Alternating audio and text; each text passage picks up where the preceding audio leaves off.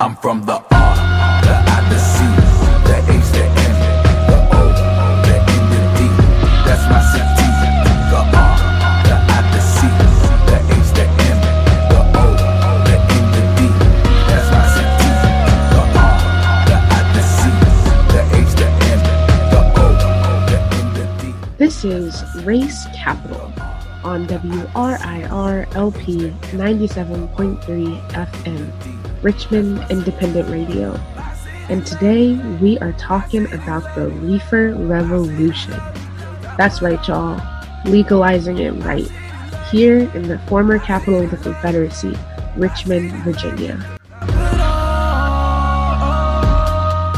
So in today's episode, we're going to kick it off with the Race Capital Reframe, talking about local, national, and international headlines. And then we'll head into our interview with Mary Pryor, co-founder of CannaClusive, and Richmond's very own Chelsea Higgs-Wise, host of Race Capital and executive director of Marijuana Justice Virginia.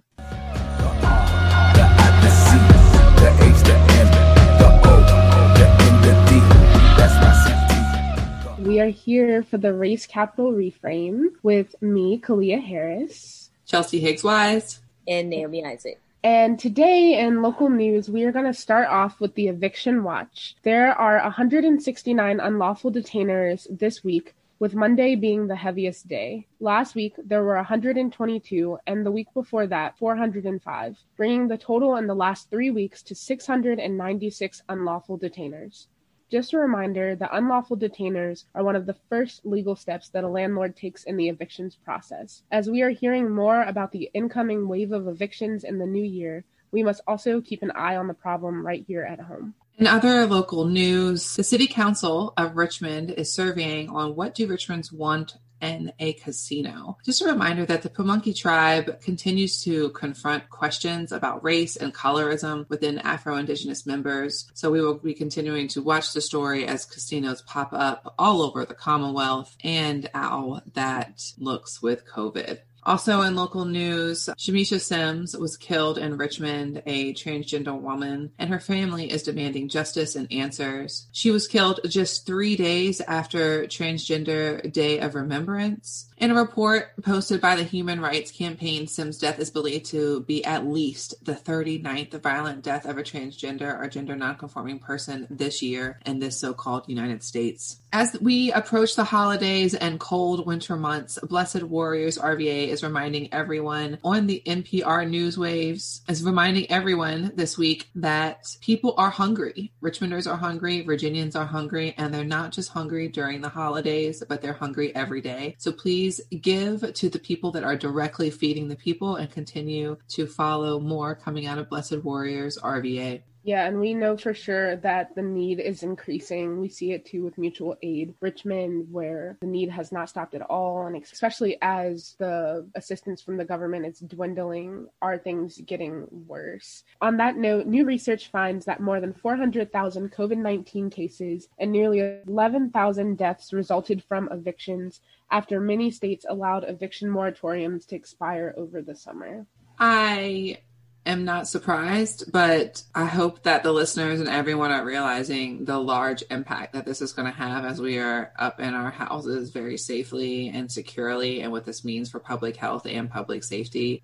Right. We don't just say eviction is murder because it's a catchy hashtag. It's because we know that when you put people out on the street during a pandemic with no alternatives and nowhere to provide them with clean water or the means to quarantine, that is attempted murder. And at this point, it's actually murder, not just attempted. Yeah, and it's really sad to see the numbers confirm that for us, that over 10,000 people have died directly as a result of evictions. And there's still legislators that are playing around with sending more stimulus money or extending moratoriums when what we really should be doing is canceling rent and utilities for everyone. And in our COVID watch, there are 13.7 million COVID cases in the United States and 267,302 deaths.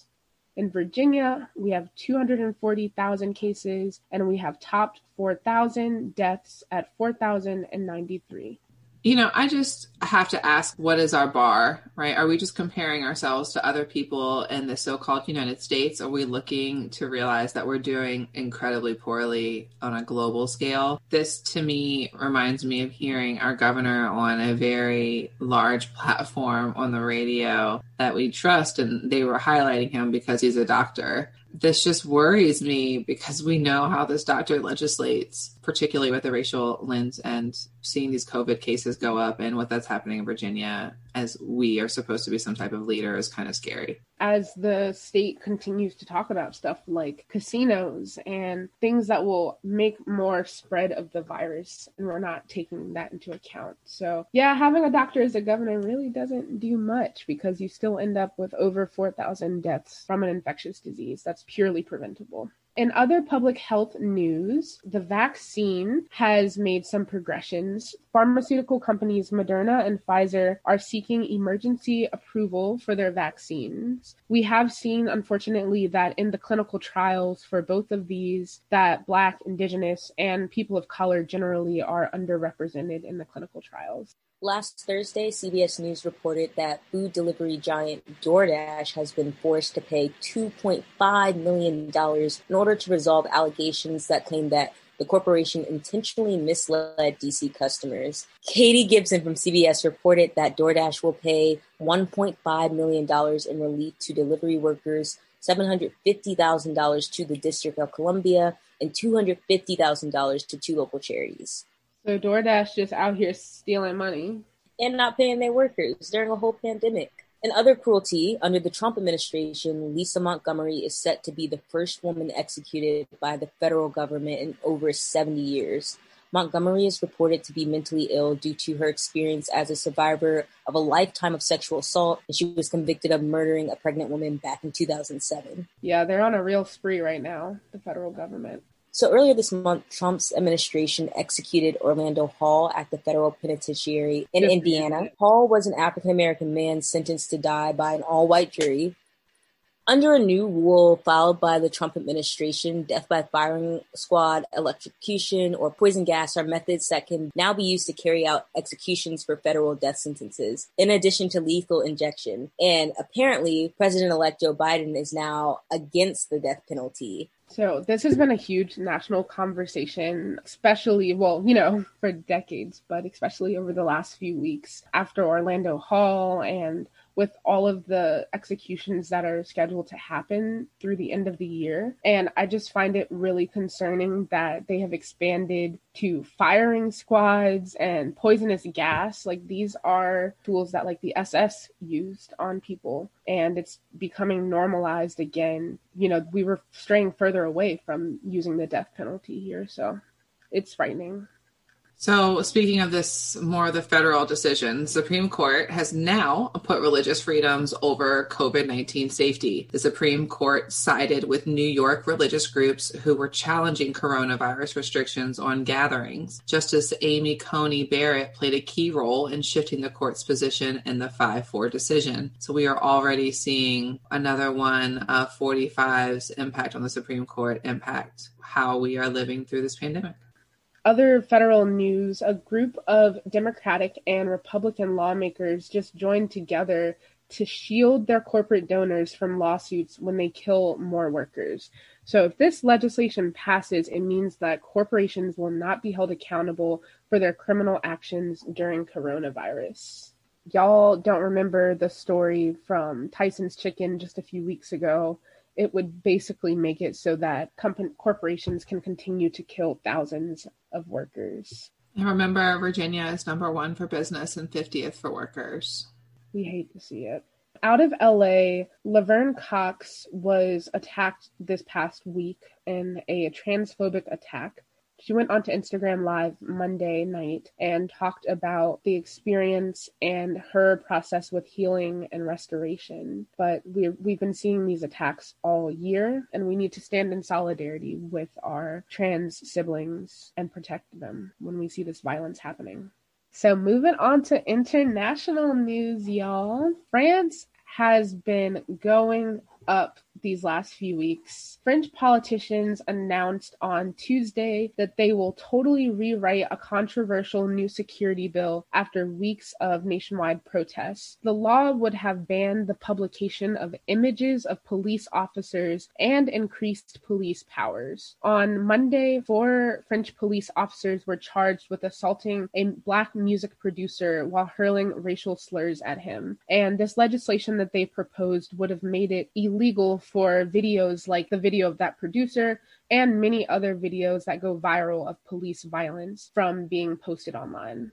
Iran is blaming Israel for the death of a top nuclear scientist this week. He was killed by a remote machine gun, and this death is said to have impacts on Biden and his negotiations with Iran once he gets into the presidency. This past Friday, the hashtag #MakeAmazonPay shot to the top of Twitter's trending board as workers all across the world protested Amazon and Jeff Bezos, who recently became the richest person in the world, a trillionaire, or is projected to become a trillionaire. And Amazon and other workers' rights groups began protesting the retail giant.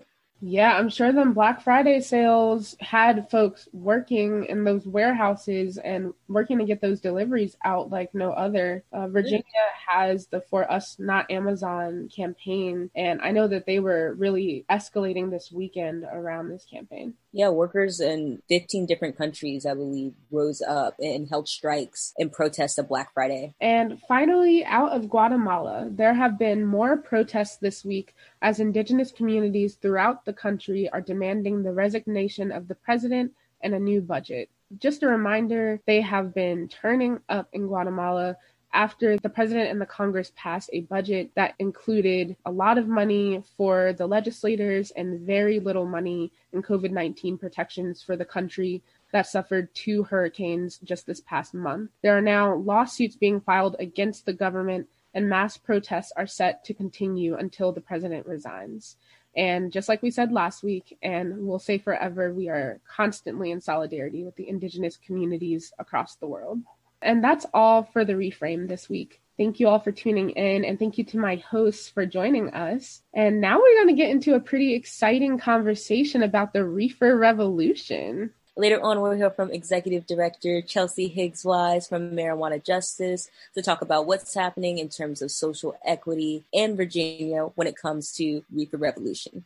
And you're listening to Race Capital on WRIR LP 97.3 FM, Richmond Independent Radio. And stay tuned for this reefer revolution. Hey, get it.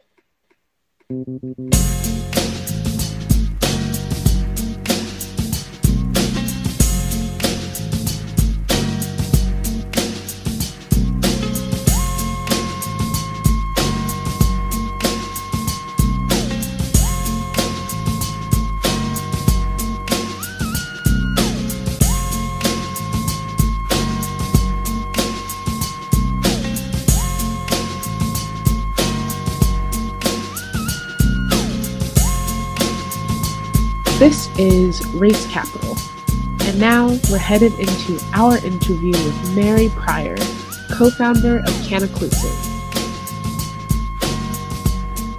Thank you so much for being on. We have been following what's happening across the country with legalization, and this past week and last couple weeks, Virginia has said that they are ready to have the legalization conversation. So we wanted to invite Black entrepreneurs, Black cannabis advocates, Black social equity voices, and to say, you know, what's going on and what should Virginians be saying. So first off, if you wouldn't mind just introducing yourself and a little bit about your work. Yeah, I'm co-founder of Canaclusive. I'm also active in the industry on the hemp CBD side as a marketing for Tonic CBD, Tricola Farms. And on the cannabis side, I work with a few MSOs, and I'm an advocate. I'm a businesswoman.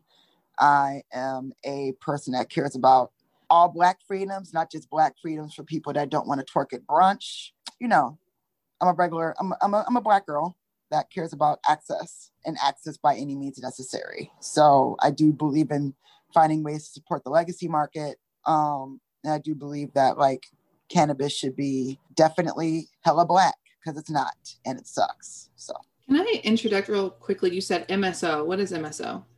That's a multi-state operator. Okay, great. And then you just mentioned this legacy. You wanted to continue this legacy piece. What do you mean by that? Oh, so legacy is the market that was here before the current legal market. A lot of people call it black market and underground, and I think that's bullshit, mostly because to me, you're painting a picture of a black or brown person dealing quote unquote drugs, quote unquote, and that's not what's happening. So I use that because I refuse to besmirch the legacy of my ancestors that dealt with the plant, or anyone's ancestors that dealt with the plant, or anyone's cousin or uncle or brother or sis or aunt that has dealt with the plant, into putting them into a terminology which police use to brutalize and to attack black and brown rights and livelihoods. So legacy market is what it is. Really quickly, how does abolition intersect with your work at all, if at all?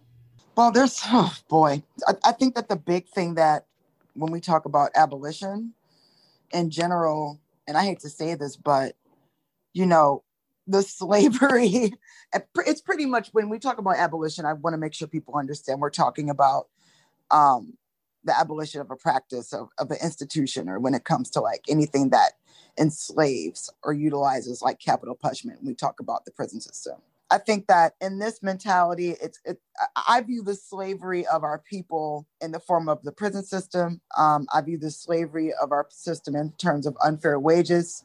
I view the institutionalized racism that's in this industry, which is in every industry, but particularly in this industry, based upon the propaganda, prohibition, and the quote unquote war on drugs, which is all cap, as a way to target and disenfranchise melanated bodies. So when we talk about where does abolition fit in, when you get down to the nitty gritty of all the different pieces of what that is, these are some of those pieces. But if we really want to go super deep, it's still all rooted in a factor of white supremacy and desired faux control over the livelihoods of melanated bodies. Hopefully that makes sense. Yes.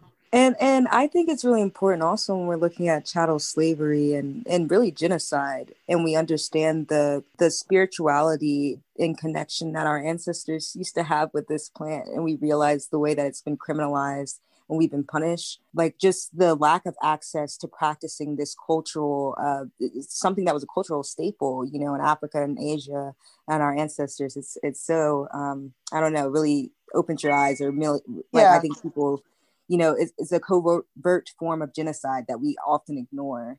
But we should still be doing it, right? Like some of my cousins haven't stopped, can't stop, won't stop. So I encourage people to understand the science of this plant, but I also encourage people to think about new ways of putting together capital to create a stake in this space. Like, this is a very capital intense business. It shouldn't be, it is. So what does a co-op model look like? We should be talking about that in terms of ways that people with capital as an access issue to be able to like create some type of way to like go for a license. What is it like to have the land that our ancestors owned or grandma owned or our aunt or our uncle owns, and actually turn that into something that can be for hemp crops, right? But I feel like that's a whole other conversation. I know we have a short amount of time left, so I don't want to monopolize all those different topics because I could be on this forever. So I know we have like a certain amount of time. No, I think that's a really great point of exactly what we should be thinking as the root and foundation, and what type of language we can put in our listeners' ears for what they can think and imagine as we put our demands forth for this type of legalization. I mean, first and foremost, if you're not, you have to demand that equity is day one, aka equity day one, in everything that comes about with whatever an assembly man or woman or senator is thinking about within Virginia. If you don't, you will be screwed, because the lack of equity being a day one initiative and how these bills are drafted will make it extremely hard for melanated people to participate in this industry, because it will be put to the back burner. And usually people do not go back. And when they go back, it's 2 to 3 to 5 to 7 years later. And then you have an industry that's gone up and going. And then you have melanated people that are still getting arrested, even though you might have decrimmed and legalize the plant in the state that you're in. And you still have an industry where there's no access for people to legally operate in this space. And there's no support for people to transition from the legacy market into the legal market in this space, which again, keeps the numbers high in terms of criminalization and then incarceration. And then you have to also keep in mind that there needs to be expungement. There needs to be funding for expungement and also pathways to work in this industry for those that have expunged records. There's no point to have expungement when someone gets out on the street and there's no job. There's no job for them to be in. There's nothing that they can do. They're like, even in general, let's just take expungement out of the framework. When someone is released from the prison system, where's the opportunities? What are you going to do? You already have a stigma against dealing with people that are firmly incarcerated already, right? So the fact that you are expunging records for people that got arrested for doing something that people make billions off of now is insane. But if people aren't talking about equity and expungement as a way to create some sense of equality in this space, which is not going to be a kumbaya moment. Like, we're still fighting for equality. Meanwhile, equity is slapped and has disenfranchised us more and more as we grow year over year as melanated people, right? So equity and expungement is extremely crucial, and understanding the different levels of equity are extremely crucial. There's financial equity, there's equity in workforce development, there's equity in ownership, not being someone that becomes a customer service worker. I mean ownership. The job of melanated bodies isn't to serve everybody else. It's to still be leaders in an industry that was robbed, maladaptively stolen, and misshapen in front of us as a way to target Black and brown people as part of a racial play against the textile war.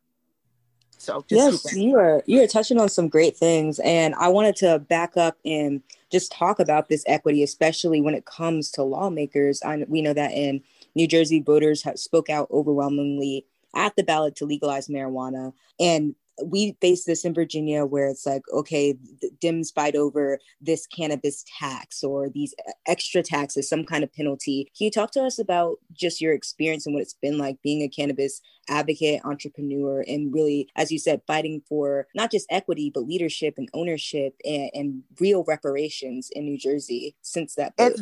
Well, I'll tell you this, the intention has to be there. And if it's not there, having a legalized cannabis market with no equity, no expungement, and no taxes going back to communities that have been harmed by the war on drugs, you will end up skipped over, and it will be a very, very problematic market, right? There should be focusing on home growth for medical patients. There should be a focus on educating people about the history of this as medicine versus a drug, because it's not a drug. So we have a whole entire campaign that's 100 years long that Black and brown people have been mostly targeted and mostly disenfranchised against, right? It's Big Mama and them that thinks that if you have cannabis that you pretty much are having meth, right? So the distinction of that needs to be clarified greatly. But if you do not have equity, if you do not have a percentage of taxes going to communities harmed by the war on drugs, if you do not have expungement, if you do not have job training, aka workforce development, if you do not have these things in these bills and in the ears of these lawmakers and decision makers and advocates and everyday citizens, you are going to be in trouble. And in the campaign for that needs to start now. So I just want to let you know what Virginia has decided to do with expungements and hear your initial reaction. This was proposed by the medical cannabis advocates that have been working with the governor. It just came out this past Monday. And it says that instead of pushing for expungements, they're actually saying that something like sealed records could be a way to rectify the harms of communities the last few decades. And sealing records is something that just came into law this past year with DCRIM. And it basically says educational institutions, landlords, as well as employers can't see your record, but the prosecutor... Yeah, it's like a vacation of record. Yeah, it's a sealed record stuff. New York was doing that before too. That's cool. But when it comes to interstate commerce, what needs to be figured out, because this is still a Schedule I drug, and I know according to the Biden administration, they're considering it dropping it to Schedule II or Schedule III. I want to understand, just based upon what Virginia is going to create as law, if people with sealed records are going to be able to still be able to get jobs in this industry if they choose to.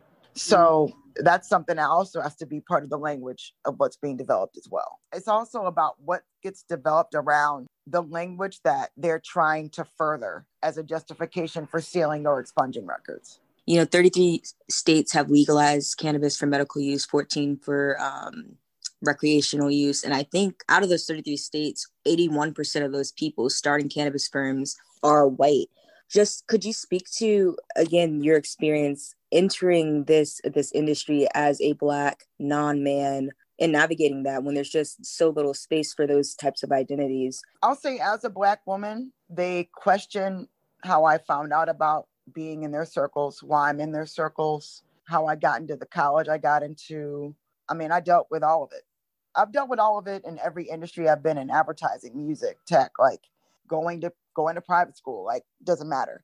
I'll say this, the optics of being Black or melanated in this space around others that are not can be very annoying. I'm not going to hold you. It's super annoying, but this is medicine. And I think that, for the sake of what it is to be a Black woman and to at least want people like me that look like me to be feeling comfortable in this space, I've been blessed to get commentary from other women that I've given them strength in that regard. And that's what keeps me kind of like grounded and hopeful as I navigate spaces that are can be anti-Black. And I will not hold you. But I don't want people to feel like, well, then I don't want to be in this. I mean, this is an everyday life. Like, Biden being president won't stop the murders of Black and brown people by the police. So, you have to be prepared for being full of integrity and full of savvy and mindful that, people will try you,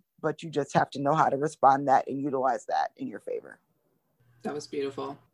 What is your privilege in this space, and how are you using it to really disrupt this white supremacy hold here in the space and land? My privilege is I was lucky to have a grandmother that barely read, and I was somebody's Arisha was looking at when I grew up, because the education I absorbed is just out of nowhere. So I know that my Agun and my ancestors stand up for me very strongly.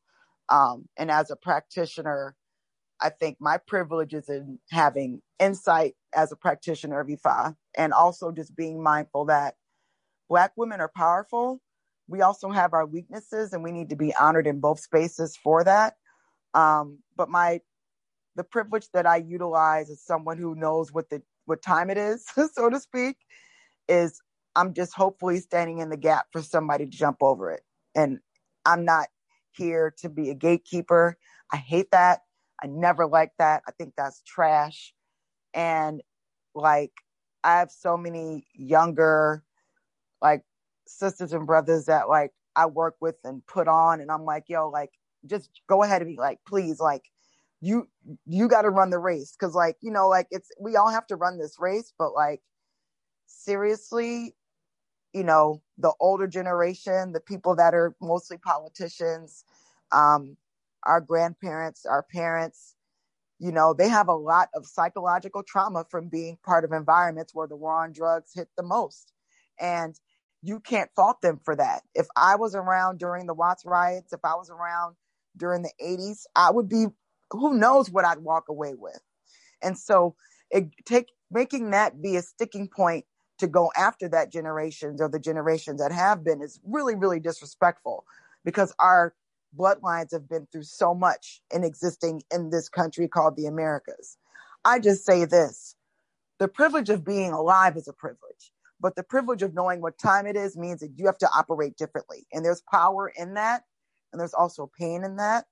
But when you recognize that you have that power, you have to be able to make sure that others feel encouraged so that they can have stronger strengths to stand up for the things that you might not be able to stand up for in this life. Well, damn, you're going to have me crying. You speaking to me. I'm so serious, yo. Thank you for this. And it's so true, because we gotta, for those that feel like they know what time it is, we do have to move different.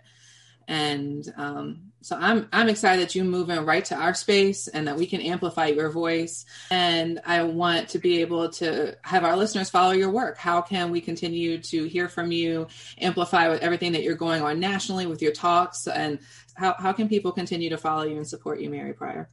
Yeah, you can go at Cannaclusive, which is CANNACLUSIVE on Instagram. I am unfortunately part of this little clubhouse thing that people be doing. I've been on it since July. So once a week, we're going to start doing like free advice sessions, only 60 minutes, because I'm not going to be in no room for forever talking on my time out on how to like start your own business in the space. We have a conference happening on Inauguration Day, 1/21/2021. And it's going to be focused on what's happening across all of the East Coast and Georgia. So I'd love to reach back out and see if you'd like to represent the Virginia state of mind, if you will. But you can follow our work at cannaclusive.com.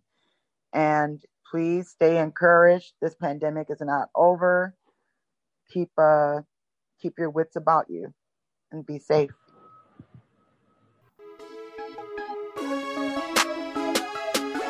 You are listening to Race Capital on WRIR LP 97.3 FM, Richmond Independent Radio. And we're headed into our interview with Chelsea Higgs Wise, Executive Director of Marijuana Justice Virginia. Let's listen in to this exciting conversation. So we are here today on Race Capital with Chelsea and Naomi, and we are talking about the reefer revolution. And we have you here with us, Chelsea, and you're wearing Race Capital hats and Marijuana Justice hats as we talk about this revolution. Can you tell us a little bit about Marijuana Justice Virginia and how y'all came to be? So we are Marijuana Justice, and we came to be officially last year in 2019 after the call for equity was really committed by the current administration, Governor Northam, after the very memorable Black History Month that we had in 2019, where many of the new equity commissions, as well as the African American Educational History Commissions, were created. This came out of this promise for equity and redressing Jim Crow. Well, within all of that, what many racial justice advocates heard as we protested on the Capitol during our 400th year since trafficking Africans to this land, we heard that there was a moment and a real chance for accountability with true equity and reinvestment within our communities. The war on drugs, the fake war on drugs, was just another tentacle of Jim Crow, of white supremacy, of the harm that was never repaired after emancipation for our reparations.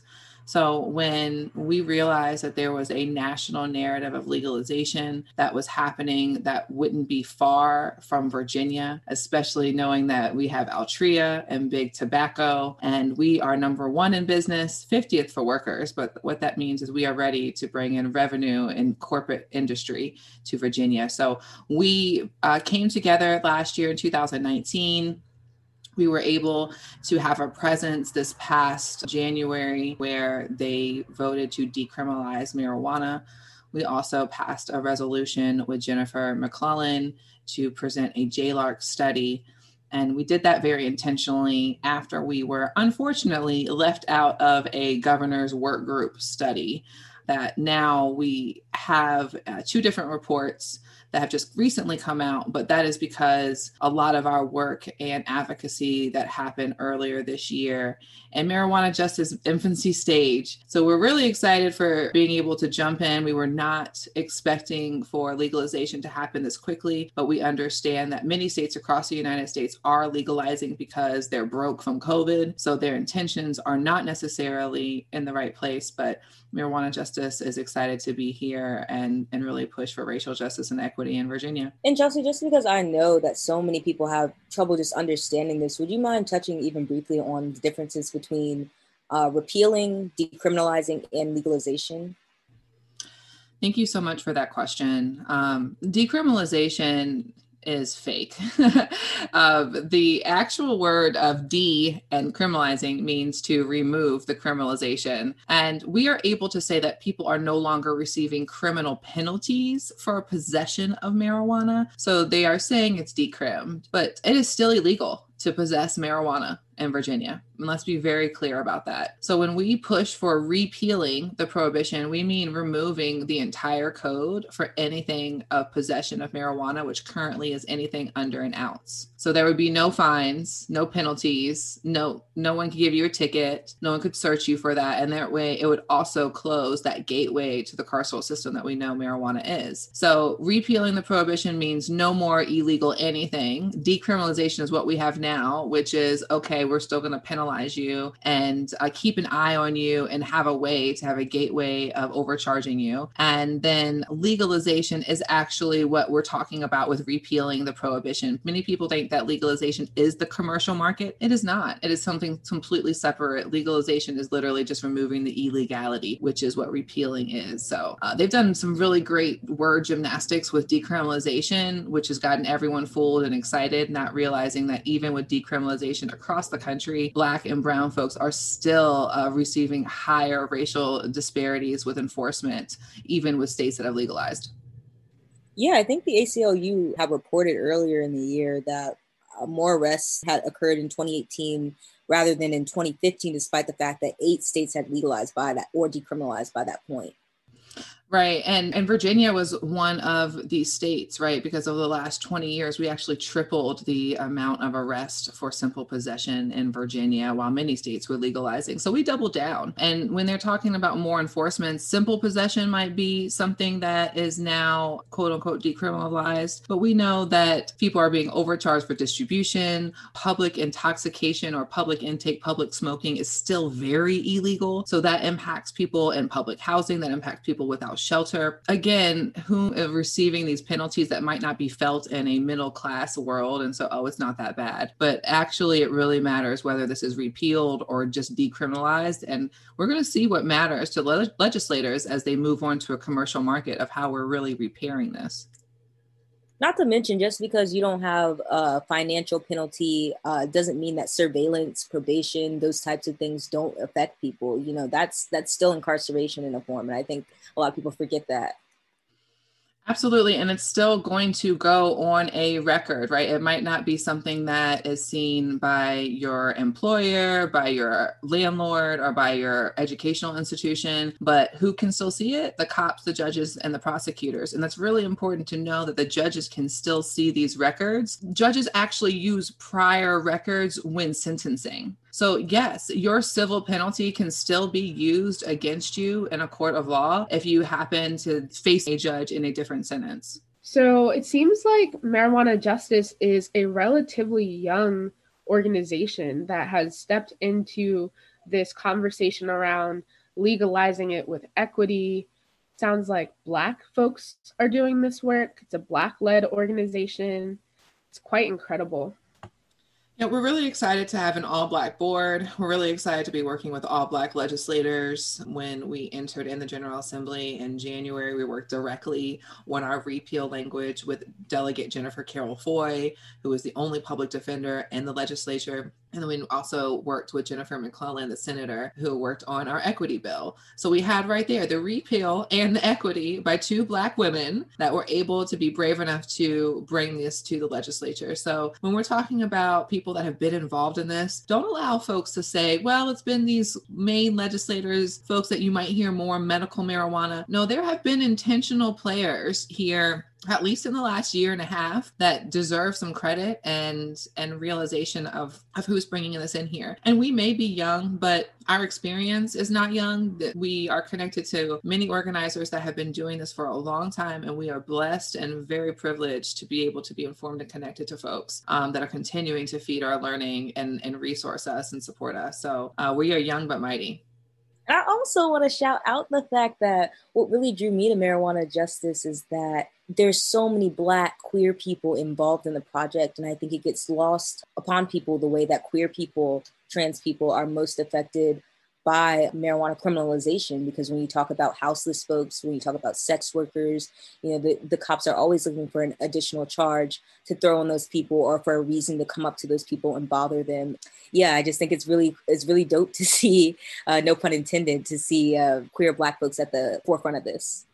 Yeah, and shout out to Rebecca Keel, who was right there with me in the very beginning stages of this, and their drug substance policy education and background was a huge input to this. And to be very honest, we have to have our own space for this. And that was something that was really intentional. And because we are so rooted in an abolition mindset, who else would be leading that type of work? Right. And so song has been a huge impression for us. There have been partnering with the Movement for Black Lives. So on the Marijuana Justice Instagram account, which you can find at THC Justice Now, you can visit our link tree and you can see the different links that have the Defund the Police Toolkit, the Reparations Now Toolkit, and the ACLU national data that really talks about the criminalization and why we need to repeal this. So you can see the type of narratives that we are standing in and our partners, and that we're still working locally with the song chapter on some fun stuff that we can talk about a little bit later. But you're absolutely right, Naomi, that this feels very different. But I think that's why we need to let people know it's gonna look different. But that's maybe why we need to give this a try, right? After 400 years, we gotta do something different. When I was at the General Assembly this year with Chelsea, led by Chelsea, advocating for marijuana justice, I really, really picked up on the different tonality happening in that building.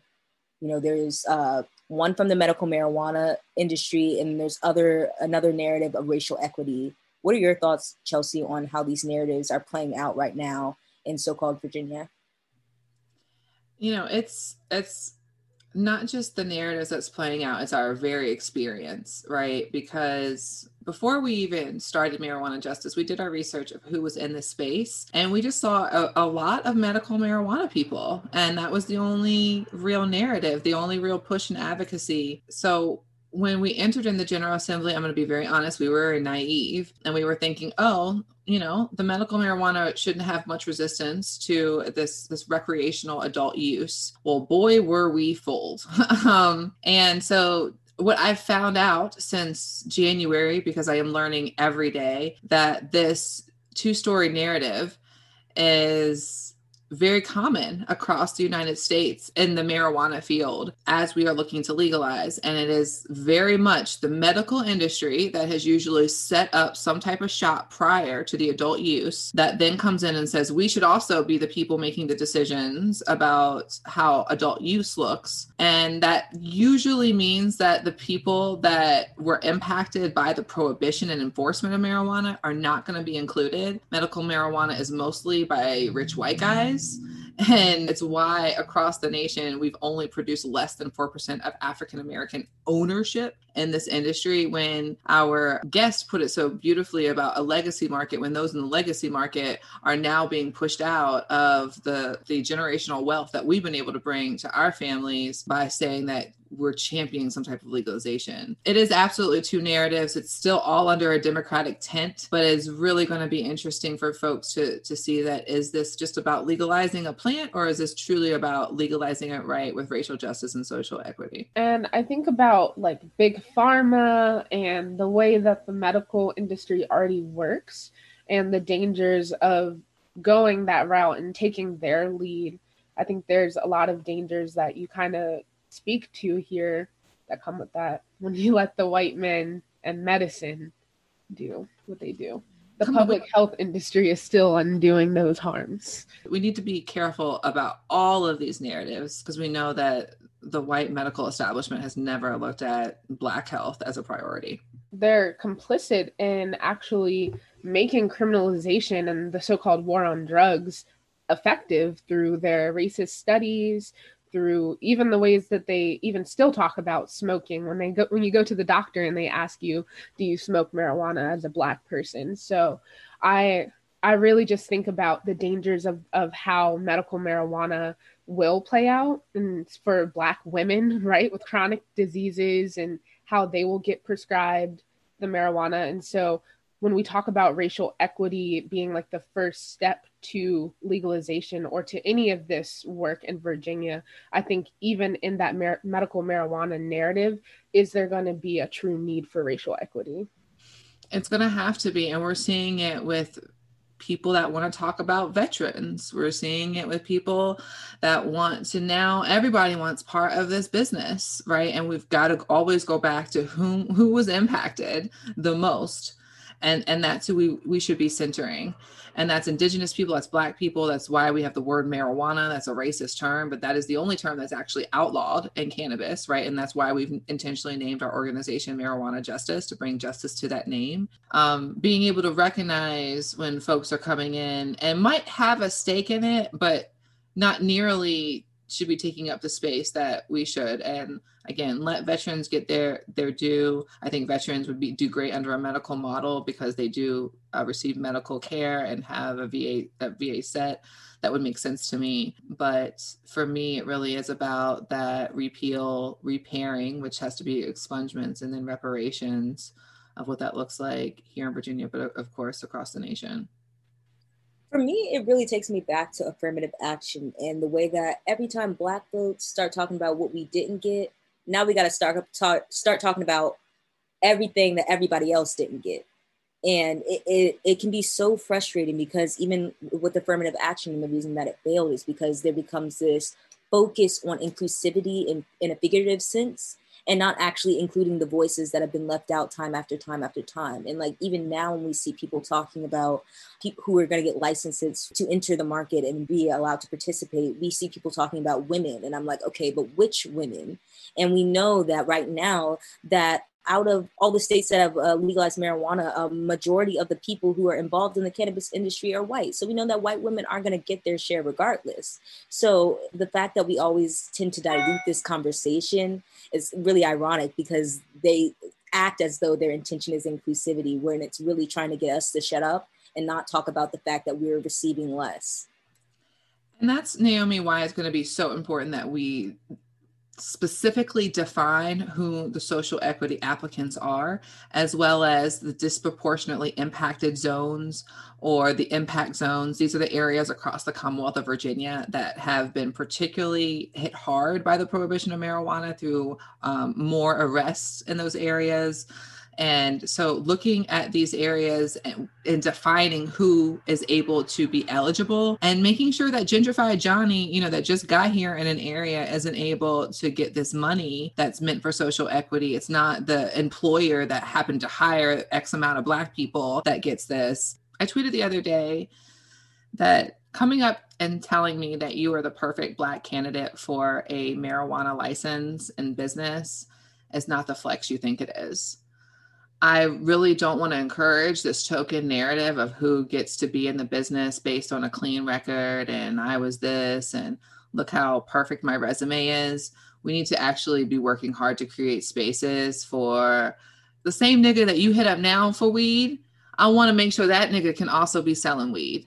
But actually, like, this dichotomy between medical and recreational, that is a tool of the system to get us to continue to criminalize certain people for the way that they produce cannabis in a cultural sense, in a way that's always been, like, just think about your uncle from the block and the way that he's always paid his bills, and like saying that he and what he is doing is worse than what a CEO is sitting, or like someone at Altria is doing while they're trying to get into the cannabis industry.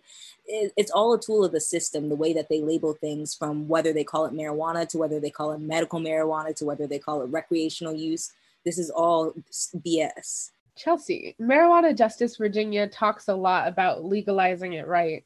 What does that mean for you? So I have 6 main points or values that I really want to talk about in legalizing it right that people can remember. Number 1, we need a policy centered around racial justice, because marijuana enforcement is racially biased. It's a policing issue. It's not going to go away. You can't reform it. So we need a policy centered around racial justice.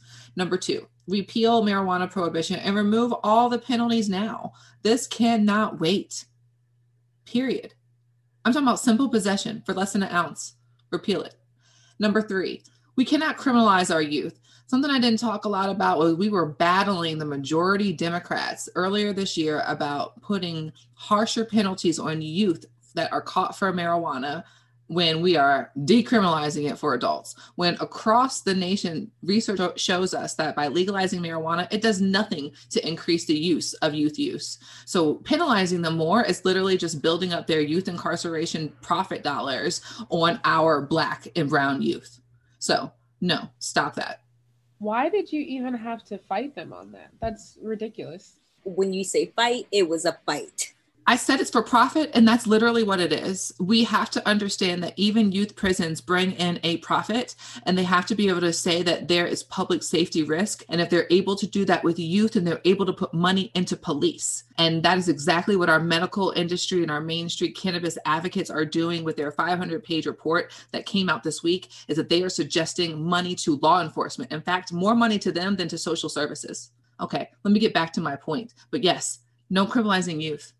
No new crimes, okay? Number 4, no new crimes. They tried to put in a public smoking crime. They tried to put in a smoking while driving crime that was harsher than an open container for alcohol. Y'all, they are ready to make marijuana crimes, so they continue to lock us up. This is a formation of the new drug war. No new crimes. Number 5, repair the harm done due to previous marijuana enforcement through full expungements and removal of marijuana possession convictions, and not this sealing record stuff. If you hear people saying seal records, that's what I mean. They want to just say, oh, the collateral consequences are taken care of. That means like your housing, your school, your employer. But the actual people that were creating the harm, which are the judges, sealed records means they still get access to judge you. So what is an expungement? An expungement would... Ideally, an expungement would mean that your record is erased.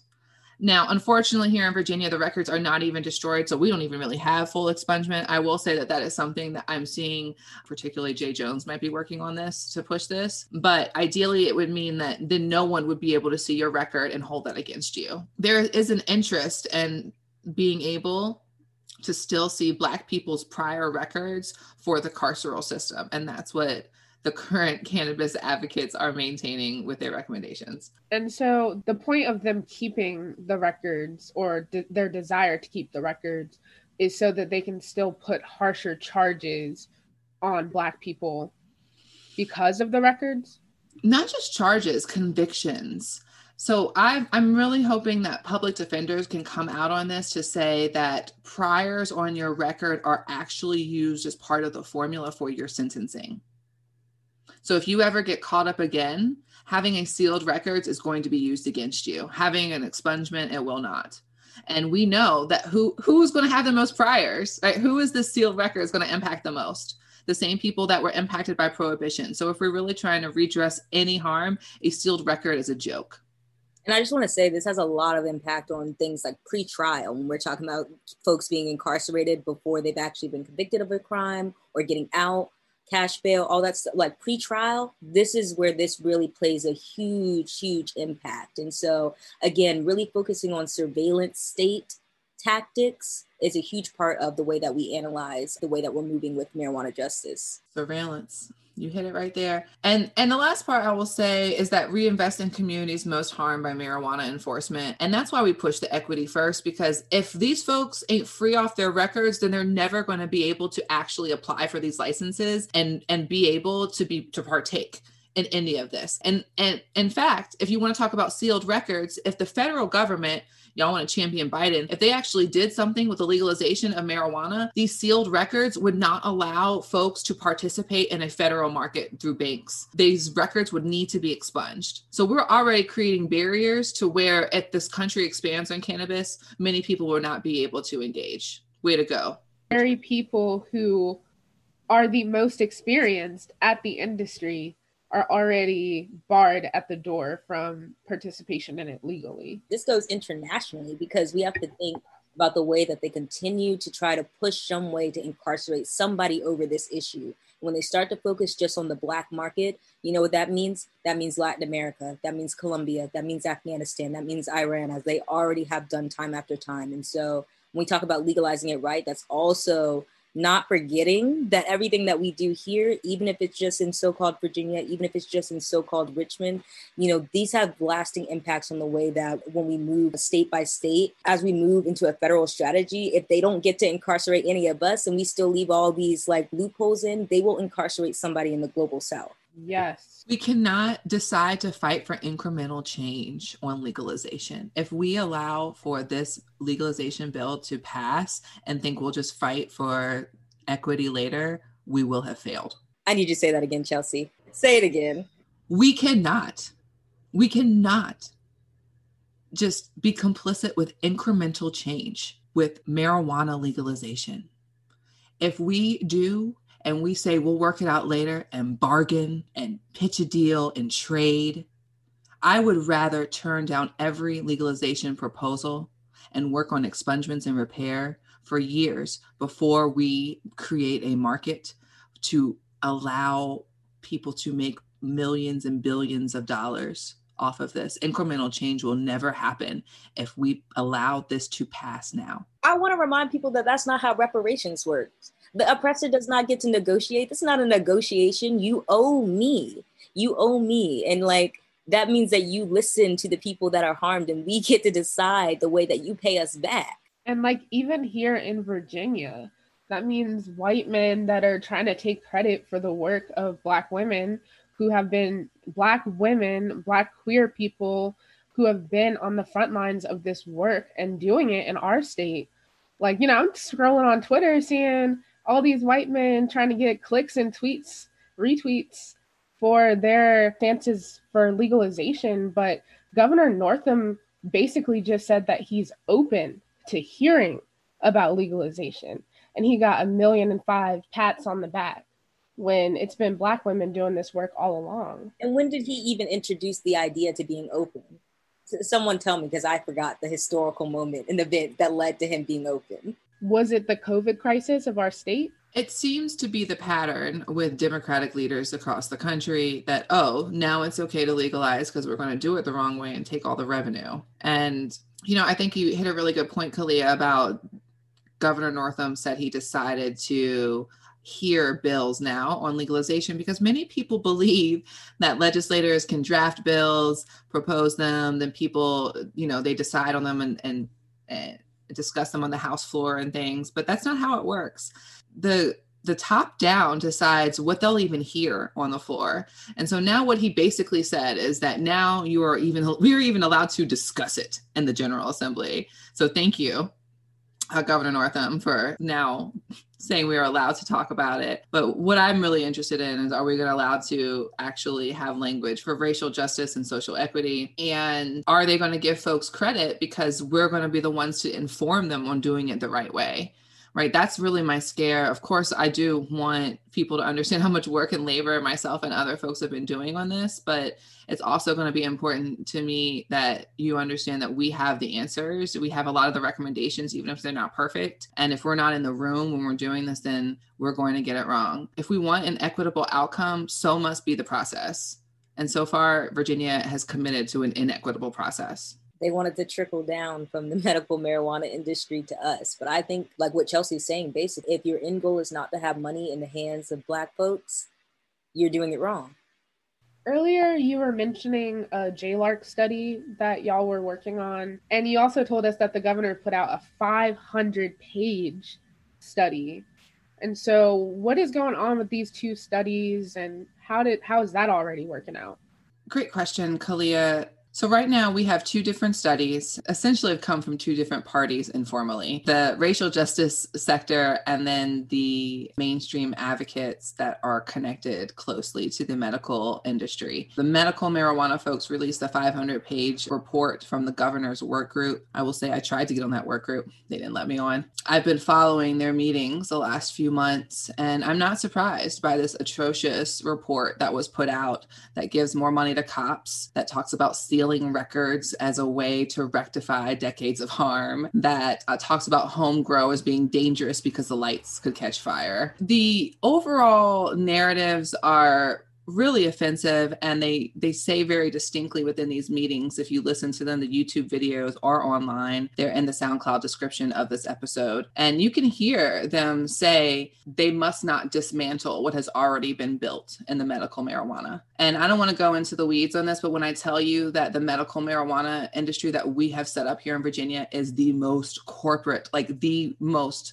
top down way you could ever legalize anything, that's what Virginia did. And so they are very protective over that model. And if you're interested in the group members of the work group, you can also find those members, the link to that here in this episode description. And yeah, there were cops on there. There are public health officials on there. I'm going to tell folks that's probably not surprising if you follow General Assembly that Brian Moran is heavily involved in the legalization conversation.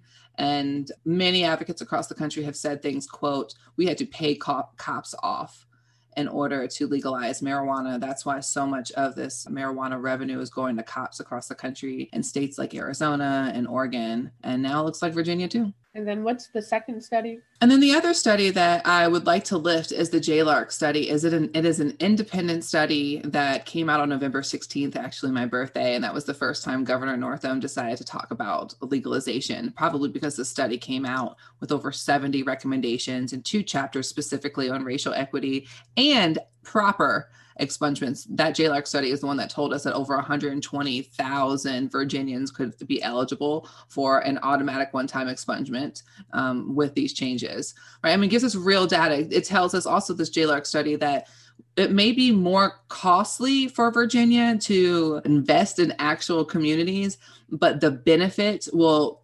outreach any other option. We will literally have the most beneficiaries out of this industry if we do it that way. So we need to not be scared about the cost of this. We're about to make millions and millions and millions of dollars. And so when we're looking at the 2 studies, I want folks to realize that it's not on purpose that we have 2 studies. Okay. One is a work group of Virginian appointees talking amongst themselves about how they want to do it. And the other one is an actual research independent group, okay, that Black legislators and Black advocates push to have. So it's going to be really interesting about which recommendations make it into bill language. So what's next, Chelsea, going into 2021? What can we do? And what should we look out for? Things are moving really quickly, y'all, I'll tell you what. But some dates to put on your calendar are December 17th and January 18th. January 18th is also MLK Day. 17th is going to be a pre-General Assembly launch, like GA 101. Brown, Virginia is hosting that. Marijuana Justice is going to be a part of that. This is a good opportunity if you're just unsure with how the Virginia General Assembly really operates. Feel free to come in, ask some questions. They do some real Virginia stuff on purpose. So it's complicated on purpose.